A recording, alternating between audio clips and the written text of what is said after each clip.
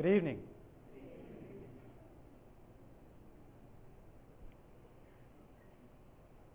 We're going to ask for some audience participation tonight, so throughout our lecture this evening, there'll be some points in which we see if you all can recite some key verses that are found in the Scriptures and some key phrases.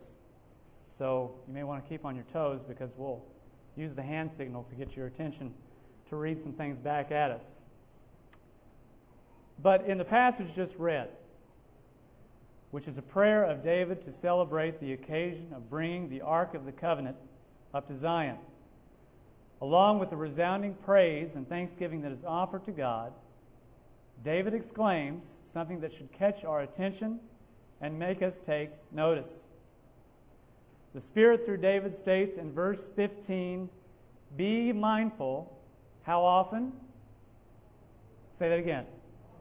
Always. Louder. Always of His covenant. Be mindful always of His covenant. Now, what covenant are we to be mindful of?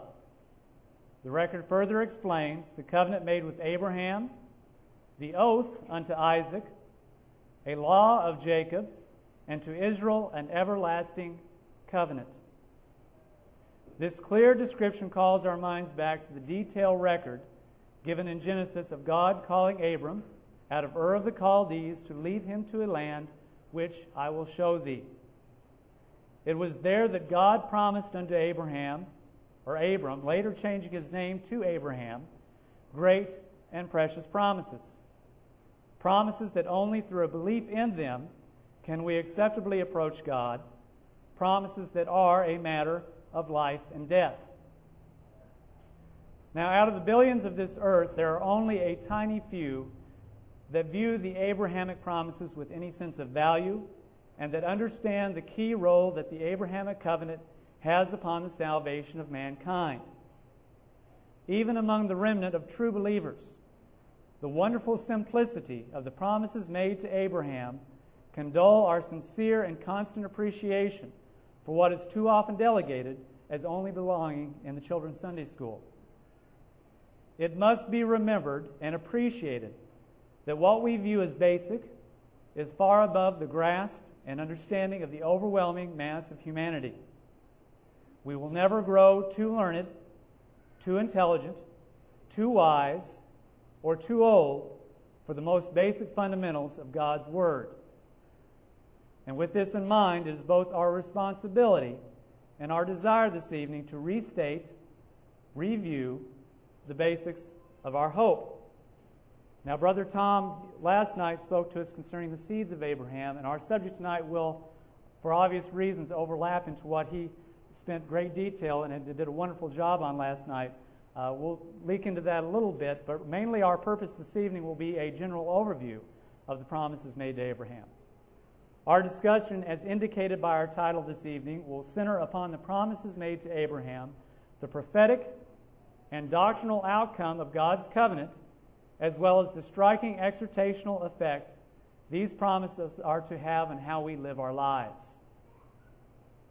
Time this evening only allows us a brief overview of a very extensive and far-reaching subject.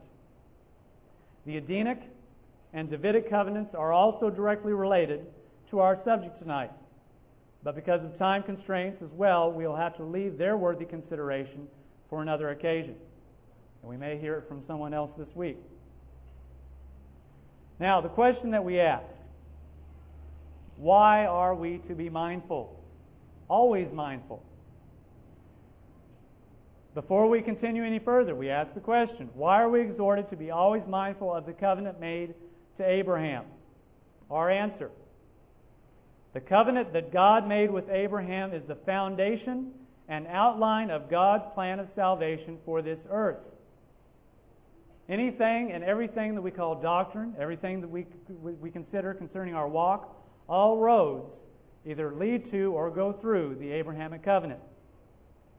It contains all that God has to offer, and all that is revealed afterwards in the Scriptures is added information about the same promise. Adam brought sin, condemnation, alienation, and death upon the human race by his transgression in the garden. Wherefore, as by one man sin entered into the world, and death by sin, and so death passed upon all men, in whom all have sinned.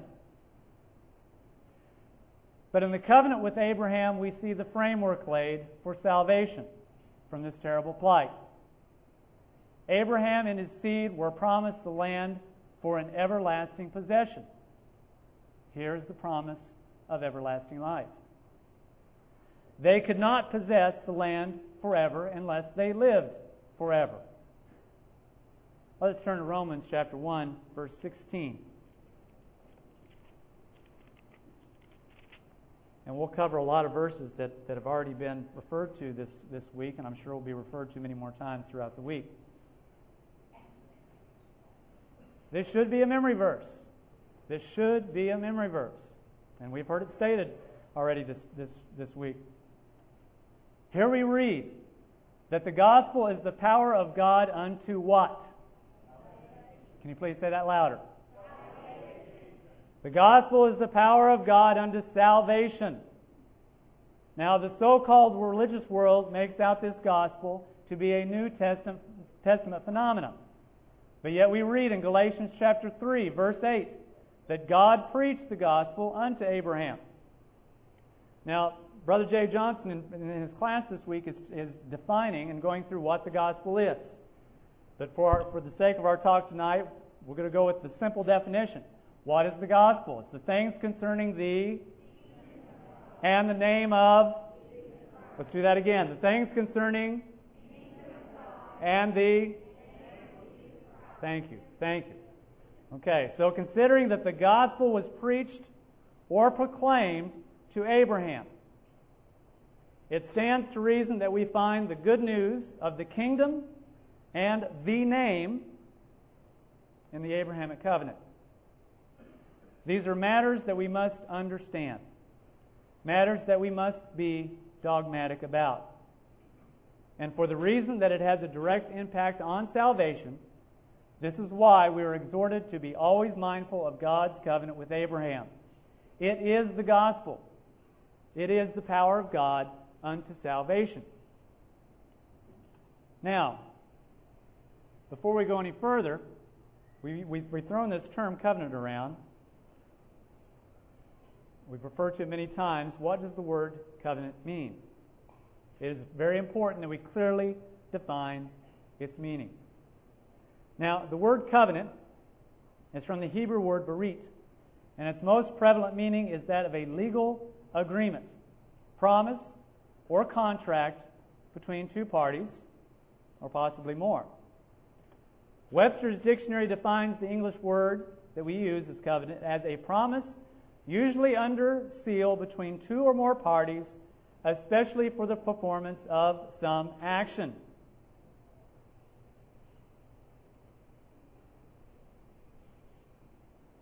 Brother John Thomas refers to the Abrahamic covenant as a divine legal instrument.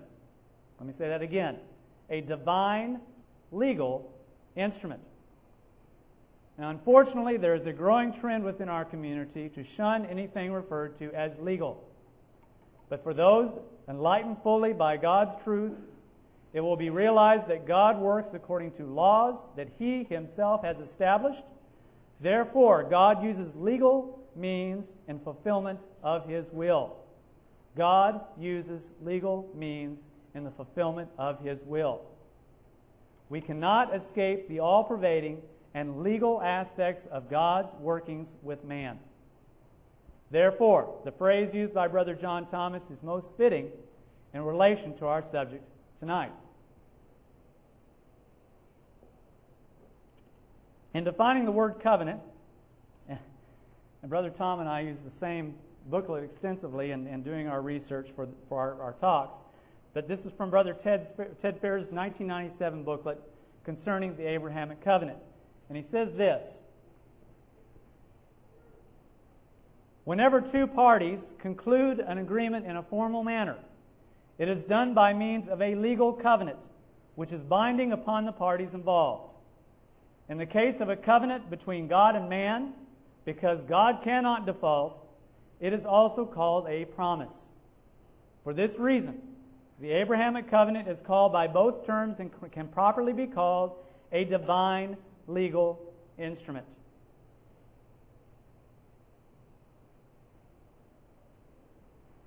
There's also a fuller meaning to the word berit that we need to be aware of. And this comes out of some readings out of The World's Redemption.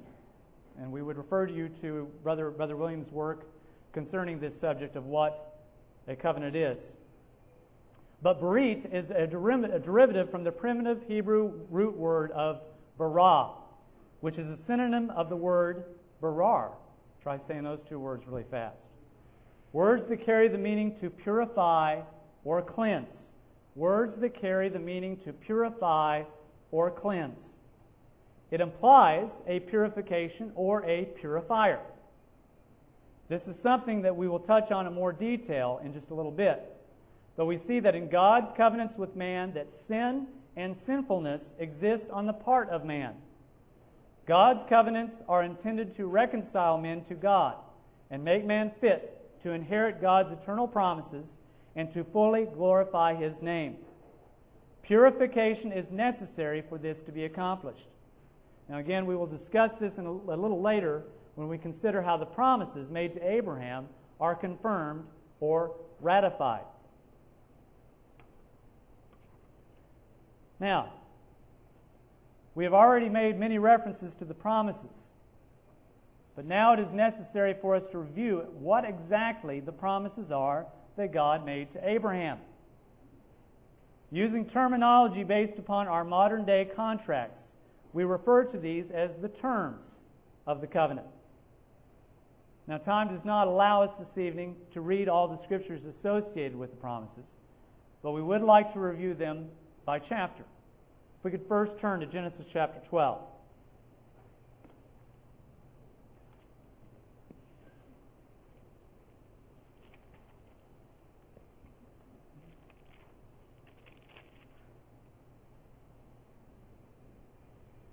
Genesis chapter 12. We know from this chapter that God will make of Abram, and we're going to use the term Abram for now until we get further on in these promises. God will make of Abram a great nation. God will bless Abram and make Abram's name great, and Abram will be a blessing. God promised that I will bless them that bless thee, and curse him that curseth thee. God promises that in thee shall all the families of the earth be blessed. And unto thy seed I will give this land.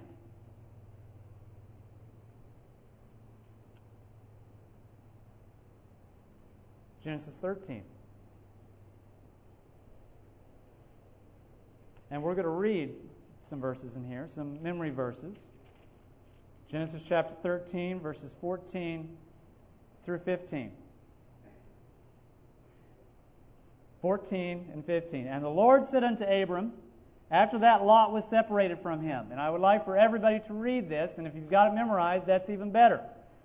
Starting at the quotation. So, and the Lord said unto Abram, after that Lot was separated from him, lift up now thine eyes, and look from the place where thou art, northward, and southward, and eastward, and westward. For all the land which thou seest, to thee will I give it, and to thy seed forever. Forever. God promises the land to both Abram and his seed, all the land of Canaan forever. God would multiply Abram's seed as the dust of the earth.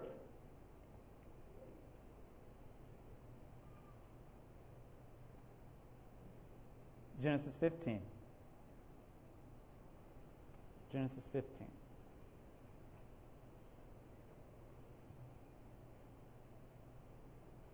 Now, I know these things are basic issues. I know these are things that we've covered over and over again throughout our lives, for many of us. But if these promises do not thrill us, if they do not excite us, if they do not energize us, I'm not sure what will. Genesis chapter 15. In verse 6, we are told that Abram believed the promises that God had made and that God counted or imputed it to him for righteousness. Now, not a blind faith. That has to be understood. Abraham did not have blind faith, which is not faith at all. But he had an intelligent comprehension and acceptance of God's Word.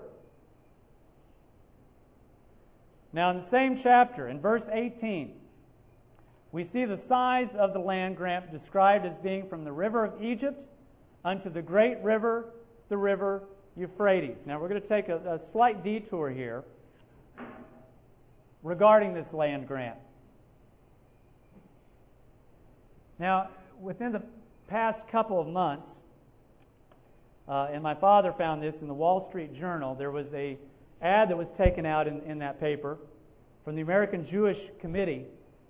The question they asked is, how can there be peace in the Middle East if Israel isn't even on the map today? Now, this map is not showing up too well on the screen, but what we have here is samples taken out of some of the Middle Eastern countries that surround Israel as far as how they view the nation of Israel. They do not even recognize it on their maps. And from the promises made to Abraham, we know that there is a problem with what man's perception of what exists there and will exist in the future versus what God's plans for that area is.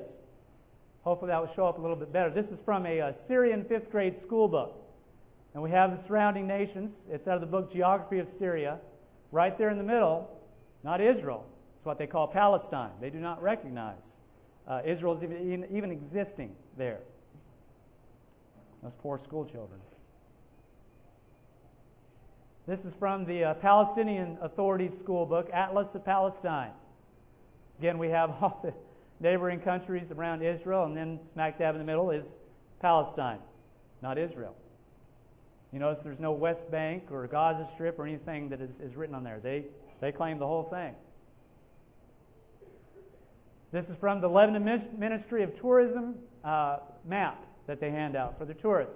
Again, Egypt, Jordan, Syria, Lebanon to the north. Smack dab in the middle is Palestine.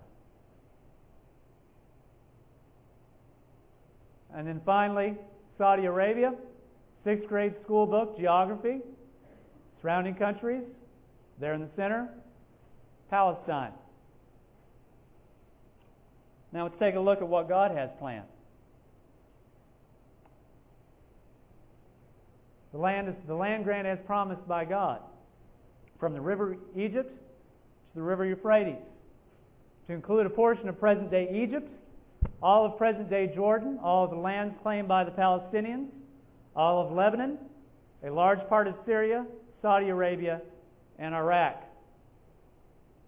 Aren't those neighboring people and the people of the world in for a surprise?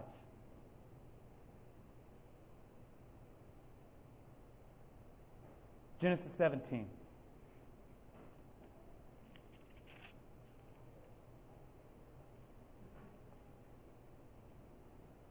Now, Abram is no longer called Abram here. He's now Abraham. The 5th letter of the Hebrew alphabet is added to his name. The number 5 representing the number of grace. He goes from being exalted father to a father of a multitude. Now, in verse 7 of chapter 17, the term everlasting covenant is used to describe the covenant that God has made between Abraham and his seed. There was another covenant that was not everlasting, that God made with the children of Israel at Mount Horeb, that dealt with temporal blessings and also was a sign and signal and types and shadows involved that would lead or should lead them to Christ. A covenant that fulfilled its mission and was taken away. The covenant made with Abraham is everlasting. Now keep this phrase in mind when we discuss Christ as he relates to these promises and the hope of resurrection. Remember that Christ was raised from the dead by the blood of the what? Blood of the everlasting covenant. Now, in this chapter, Abraham is promised here that he will be a father of many nations.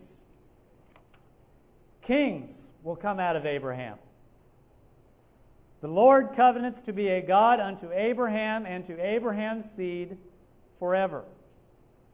God promises to allow the seed of Abraham to join in on the everlasting covenant. Now Genesis 22.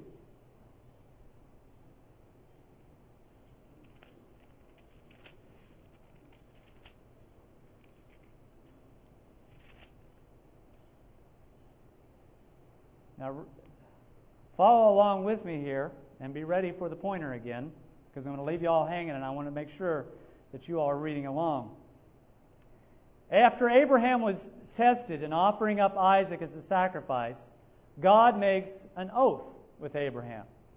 We read in verse 17 of chapter 22, that in blessing I will bless thee, and in multiplying I will multiply thy seed as the stars of the heaven, and as the sand which is upon the seashore. And thy seed shall what? He shall possess the gate of his enemies. Now, does it state here, now it depends on what Bible you use too, does it state here their enemies, implying a multitude, or does it state his enemies, referring to an individual? It is singular, not plural. Now, I believe it's the NIV and I think also the RSV, the Revised Standard Version, refer to it in plurality.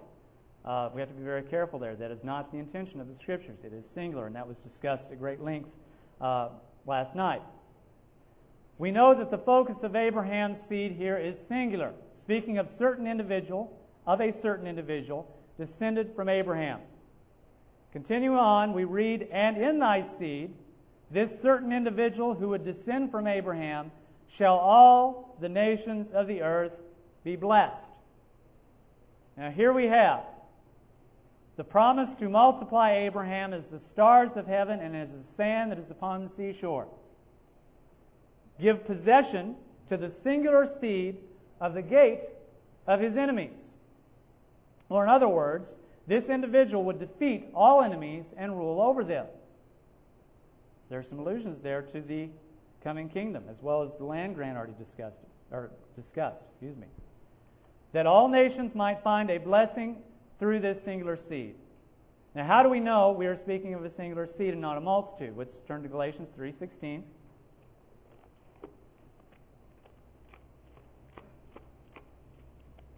Again, more memory verses here. Now to Abraham and his seed were the promises made. He saith not, and to seeds as of many, but as of one, and to thy seed which is Christ. Now, the prophetic and doctrinal outcome of these promises. The prophetic and doctrinal outcome of these promises. These promises that we have mentioned are plainly stated and clearly indicate the promise of a future and eternal inheritance of the land. A multitudinous seed coming out of Abraham, a singular seed who would rule over all enemies and in whom all nations of the earth would be blessed. Now, but on the surface it would seem that we have a problem. What happened to Abraham? What happened to him? He died. He died. Was he promised a place among the angels in heaven? No, he was not. He was promised a land. Northward, southward, eastward, and westward. All the land that he could see, and then some, forever. Now, in referring back to the land grant, we showed a visualization of what has been promised, but we also have to realize that that is not necessarily the limit of that land grant. One thing that we did not discuss is that in Romans 4:13, Abraham is referred to as receiving the promise to be heir of the world, or the cosmos. In Psalms 2:8, we read, I shall give thee the heathen for thine inheritance, and the uttermost parts of the earth for thy possession, speaking of Christ. We are told that the meek shall inherit the earth. So even though we have a land grant given, we find that there is a wider scope to this land grant in later revelation in the Scriptures. Now, we know that Abraham died. Hebrews 11:13 tells us what? What does it tell us? Hebrews 11:13, and it's been read here already this weekend. These all died in faith, not having received the promises. They died in faith, not having received the promises. Okay, what's simple to us is not so simple for the world around us. Simple concepts, yes. Widely understood concepts, no. Stephen tells us in Acts chapter 7, verse 5 concerning Abraham. And he gave him none inheritance in it, no, not so much as to set his foot on. Yet he promised that he would give it to him for a possession. Now some try to point to the Jewish inheritance of the land after coming out of Egypt as the fulfillment of the promises. But that was a precursor, a token of a much grander and permanent fulfillment. Remember, it was to Abraham and to his seed that the promises were made forever. Now, how do we know that God will fulfill His word? Hebrews chapter 6, verse 13. Hebrews 6, 13. Please look that up. Hebrews chapter 6, verse 13.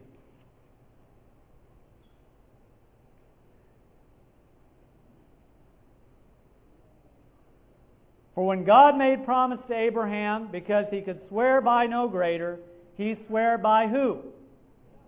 Himself.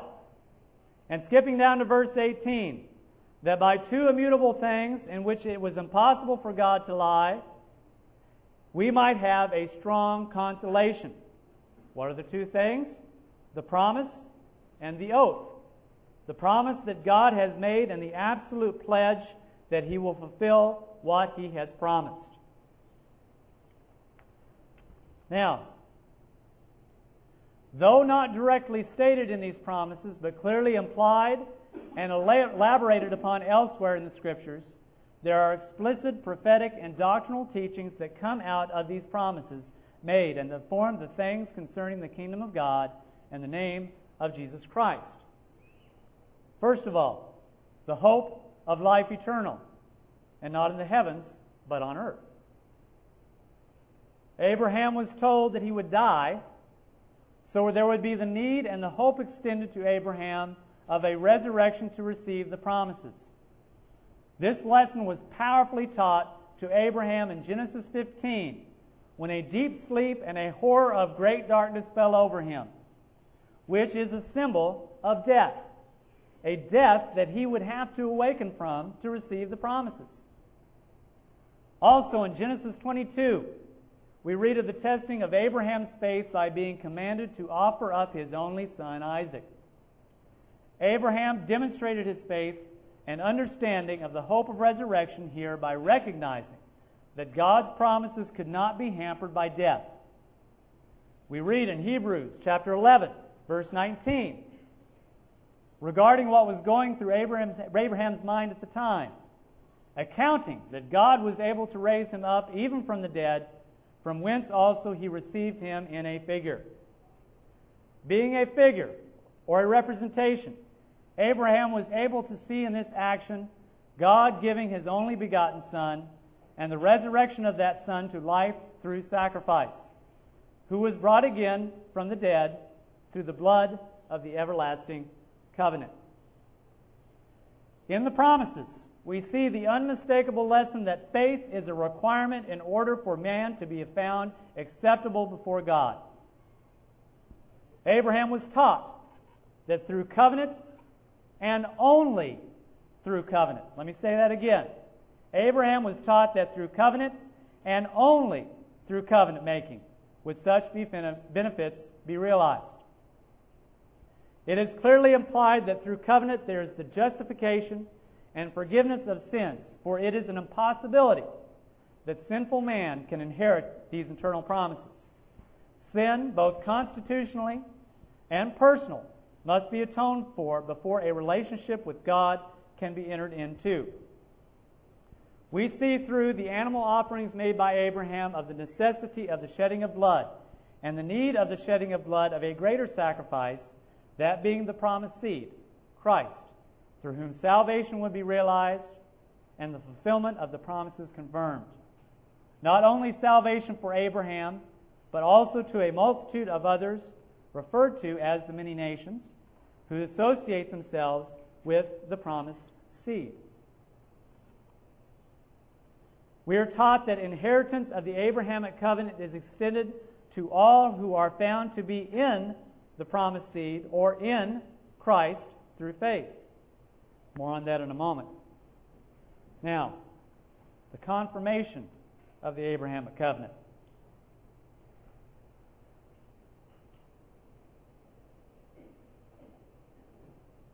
We have made reference to the promised seed as being Christ, the individual seed.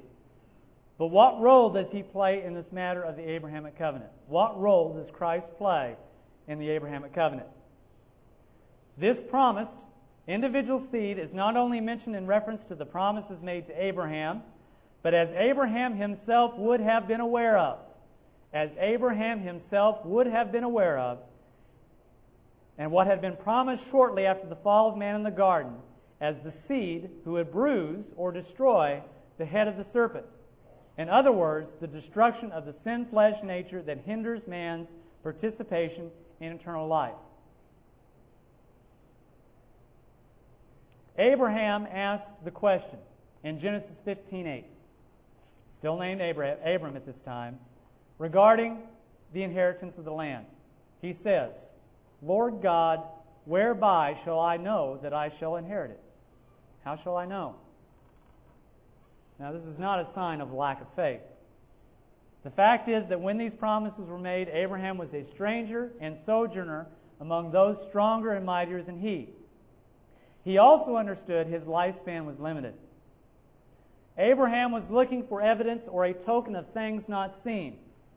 And after the manner of covenant making during those times, Abraham understood that something was needed to confirm, authorize, or ratify. That's a word we don't hear used very often anymore. And so it's a word that we find throughout the older writings in the Brotherhood. The term ratify, which means to authorize or confirm.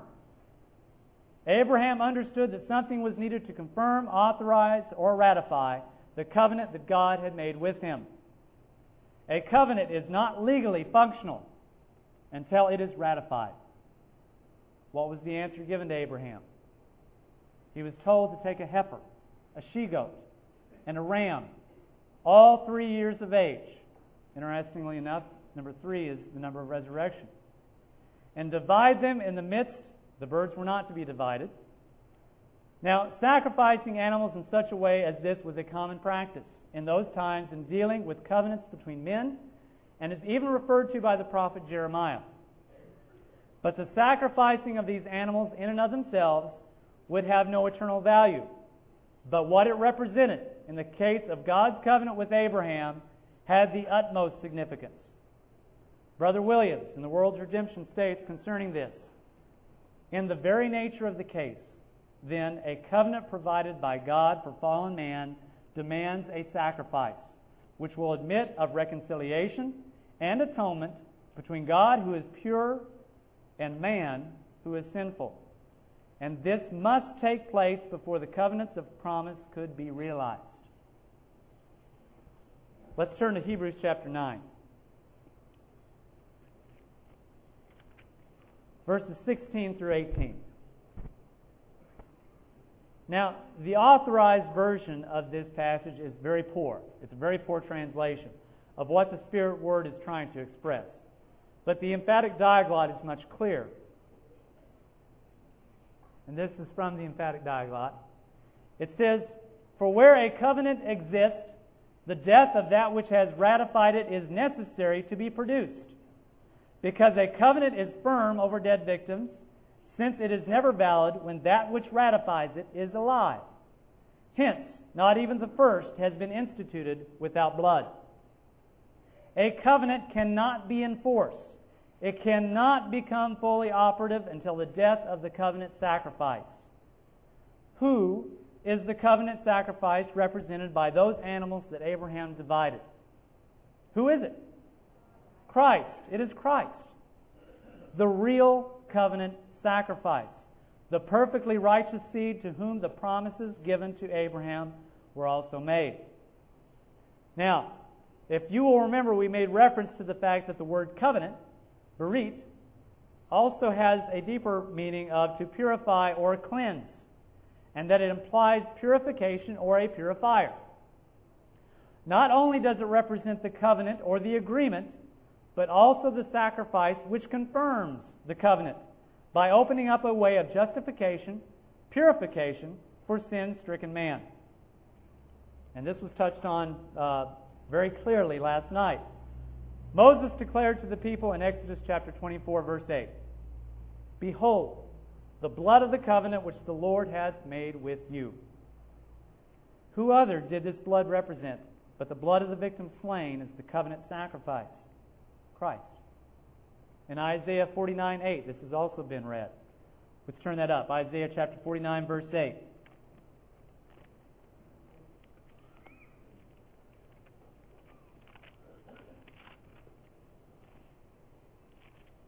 Isaiah 49:8. We read concerning Christ.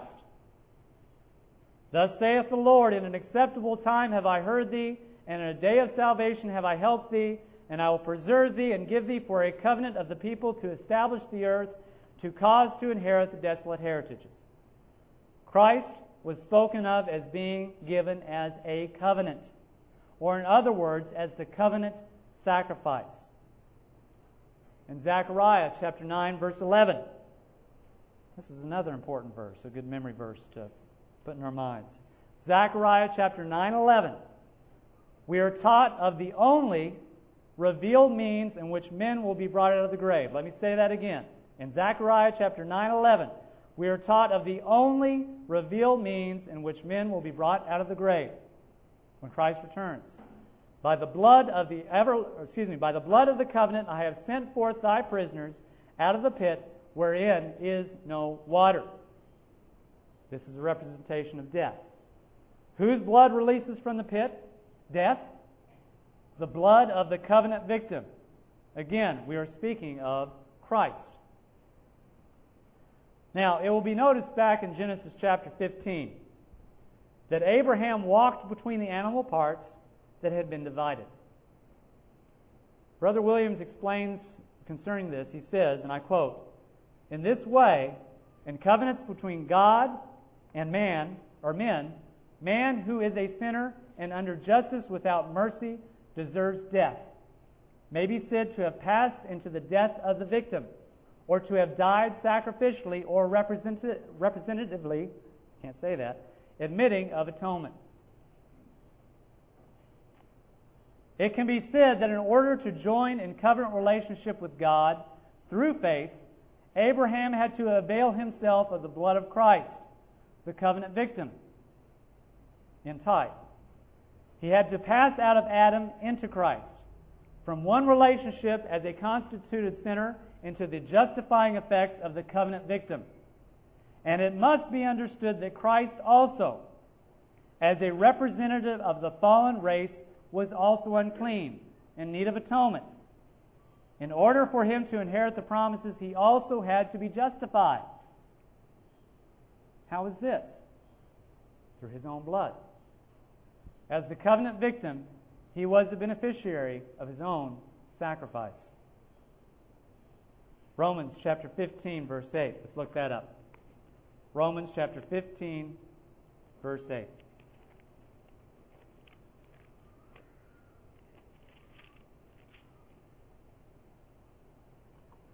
Now I say that Jesus Christ was a minister of the circumcision for the truth of God, to confirm the promises made unto who? Made unto the fathers. In Galatians 3:17 we read that the covenant was confirmed before of God in Christ. If only the masses of professing Christianity could grasp the connection that the sacrifice of Christ has to the great and precious promises made to Abraham and its bearing on God's plan for this earth. It may seem easy to us. It's not easy to them. And if only many calling themselves Christadelphians understood the absolutely critical role that covenant making through faith and the shedding of blood has in connection with the hope of resurrection and the promise of life everlasting. Now, this is where we'll overlap a little bit into Brother Tom's remarks from last night. Now, up to this point, we've discussed the fact that both Abraham and Christ, the promised individual seed, were heirs of the covenant that God had made. But do these promises include anyone else? To Abraham it was promised, I will multiply thy seed as the stars of heaven and as the sand upon the seashore, and thee and thy seed shall inherit the land. Now, I would request some patience in here as we get through this. We will explain ourselves as we go into this further. Now, speaking from a natural sense, after the flesh, we exclusively understand the Jews, the nation of Israel, as the seed of Abraham through Isaac and Jacob. It does not include the other sons of Abraham. Let me repeat that. It does not include the other sons of Abraham. Ishmael, the sons of Keturah, don't have a chance. But we must also understand that there is a spiritual aspect as well that is of the utmost importance for us to understand. We must realize that the promises involve a multitudinous seed of Abraham according to the Spirit. Now, regarding the nation of Israel after the flesh, relationship to the Abrahamic covenant, Brother Ted Fair had this to say in the same booklet that we referred to earlier and that Brother Tom was talking about last night. He says, starting off, he says, does this mean then that the whole nation of Israel will become heirs of the Abrahamic covenant? By no means. And please, I'm asking for some patience as we continue to explain this. The reason for this is that another divine principle of exclusiveness was operative, namely, they which are the children of the flesh, these are not the children of God, but the children of the promise are counted for the seed. Romans 9:8. He continues, we need to digress here and discuss the significance of the word counted. A synonym for counted is reckoned, treated as, or deemed. What Paul is saying is that out of the multitudinous nation of Israel, the Jews, only those who were the children of the promise, that is, those who had faith in the covenant, were deemed, reckoned, and counted as the true seed of Abraham. So just because one is born a natural descendant of Abraham, and again we still ask for patience, through Isaac and Jacob, does not automatically entitle them to be an heir as found under the terms of the covenant. Paul states in Romans chapter 9, verses 6 through 7, and this has been read also, for they are not all Israel which are of Israel. There is a natural and spiritual application to the term Israel. Jesus referred to Nathanael, behold, an Israelite indeed, in whom is no guile. And the Apostle Paul refers to the saints in Galatia as the Israel of God. Galatians 6:16. Paul is explaining that just because one is born an Israelite after the flesh does not automatically make them an Israelite after the Spirit. When we'll explain the relationship between the two in just a moment. The qualifying element that makes one a part of the children or seed of promise is the principle of faith. The principle of faith. This cannot be thrown out of the window under any circumstance. The principle of faith. This is clearly spelled out in Galatians 3, 6, and 7. Know ye therefore that they which are of faith, the same are the children of Abraham. Verse 22 of the same chapter we read, that the promise by faith of Jesus Christ might be given to them that believe. Brother Fair continues along these lines by concluding, the only natural Israelite who will inherit the promises are those who become heirs of the Abrahamic covenant through faith therein, and who walk in the steps of that faith of our father Abraham. They constitute the called, the chosen, and the faithful, Israelites indeed, the Israel of God, the true spiritual seed of Abraham. Now, example of those who we are speaking of or referring to would obviously include such as Moses, Joshua, Samuel, David, the prophets, the apostles, and a whole multitude of Jews whose names have gone unrecorded in the Scriptures. Now, before we are mistakenly accused of overlooking those of natural Israel, the natural descendants of Abraham, and excluding them from God's plan and purpose, let it be understood that they are still considered to be God's people and will have a role in the fulfillment of God's promises. And we will deal with that aspect in a moment. But before we do that, we wish to deal with the matter of the Gentiles. What about the Gentiles? Regarding the Gentiles, Paul in Ephesians chapter 2, verse 12, and let's turn to that chapter, please. Ephesians 2:12.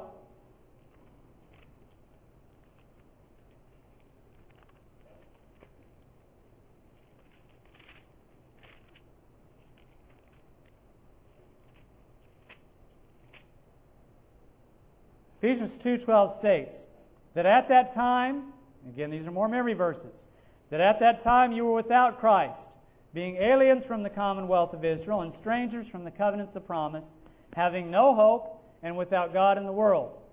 Aliens and strangers from the covenants of promise. Not a very good situation to be in, especially when we understand that it's only through the covenants of promise that mankind has any hope. Unless we become the seed of Abraham, we were without hope. What answer is given? Verse 13. But now in Christ Jesus, ye who sometimes, or maybe a better rendering of that is at once, were afar off, are made nigh by the blood of Christ.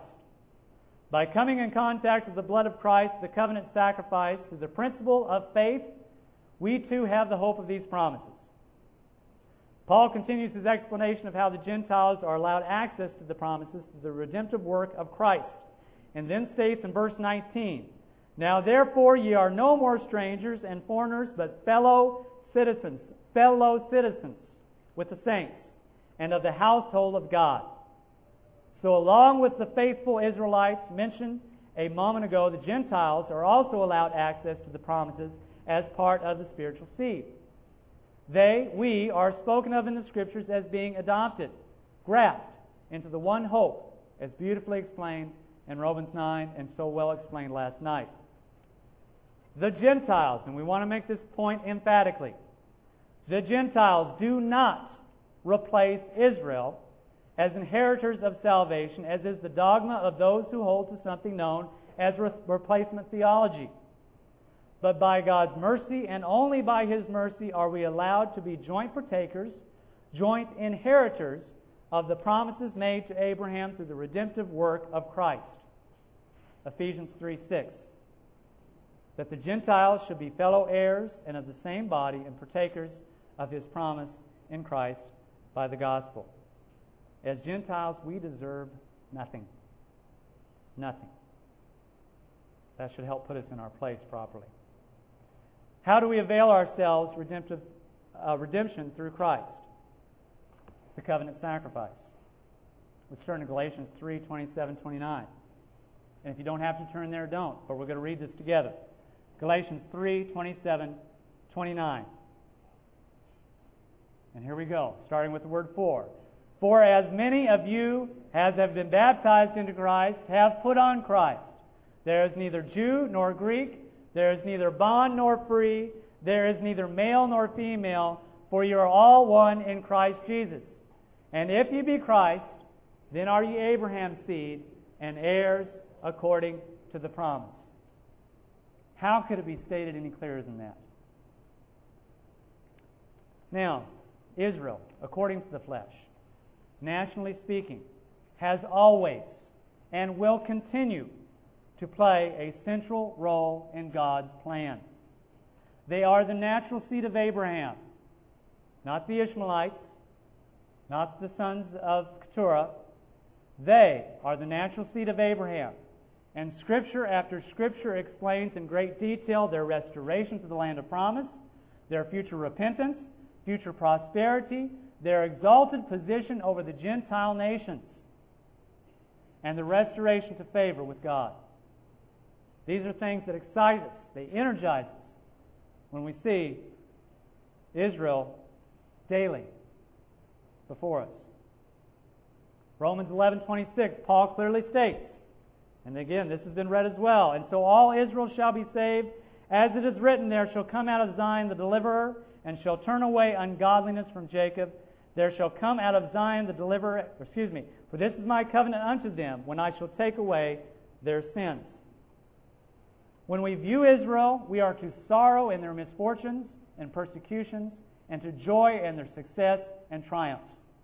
They speak to us, and this has been mentioned several times by more than one speaker, they speak to us as evidence of our faith and act as witness to the surety of God's plan for this earth.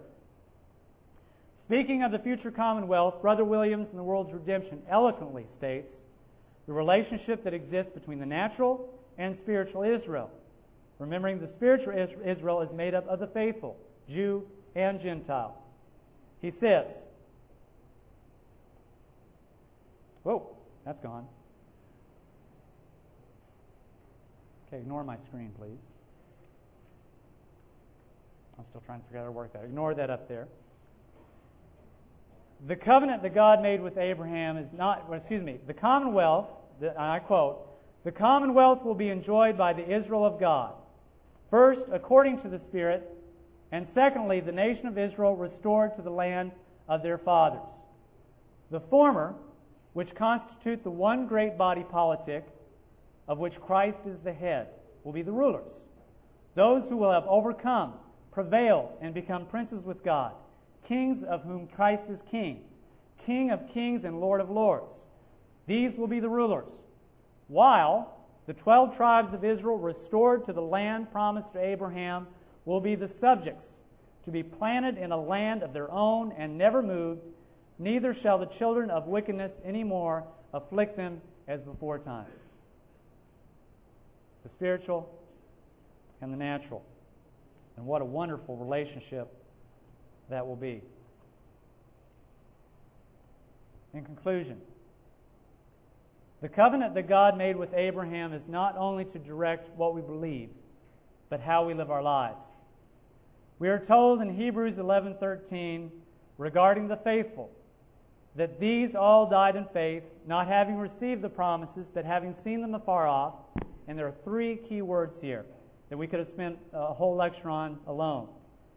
They were persuaded of them and embraced them and confessed that they were strangers and pilgrims on the earth. To be persuaded, to embrace and to confess, to have true conviction, faith in what God has promised, results in a life, a frame of mind and disposition that is detached and that is separated from the cares, the politics, the ambitions, the pleasures and troubles of the world around us. Abraham forsook Ur of the Chaldees. Moses turned his back on the cares of Egypt. Israel was commanded to separate themselves from the unholy, as God said, "Be ye holy as I am holy." The promises of God, the gospel preached unto Abraham, is much more than an ingenious system of doctrines, but is that which is something that must be practiced and demonstrated as a way of life. Do we believe in these promises in the way that Abraham and other faithful have? Then we must demonstrate it in what we think, what we hope for, live, and what we die for. We cannot, on one hand, claim devotion to God's covenant, while on the other hand, our lives are consumed with gaining a reward in this life from the heaps of vanity that characterize the current system of things. Turn to Hebrews chapter 6, verses 11 and 12.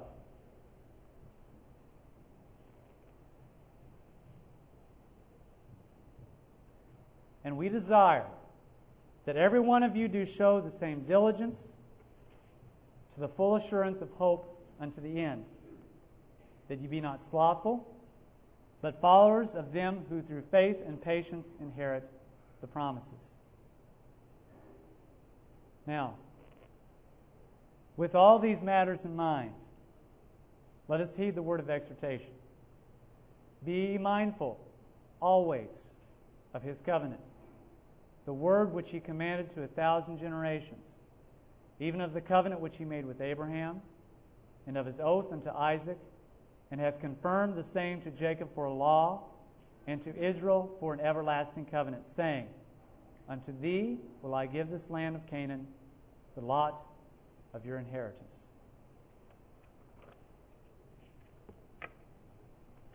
Thank you for your time this evening.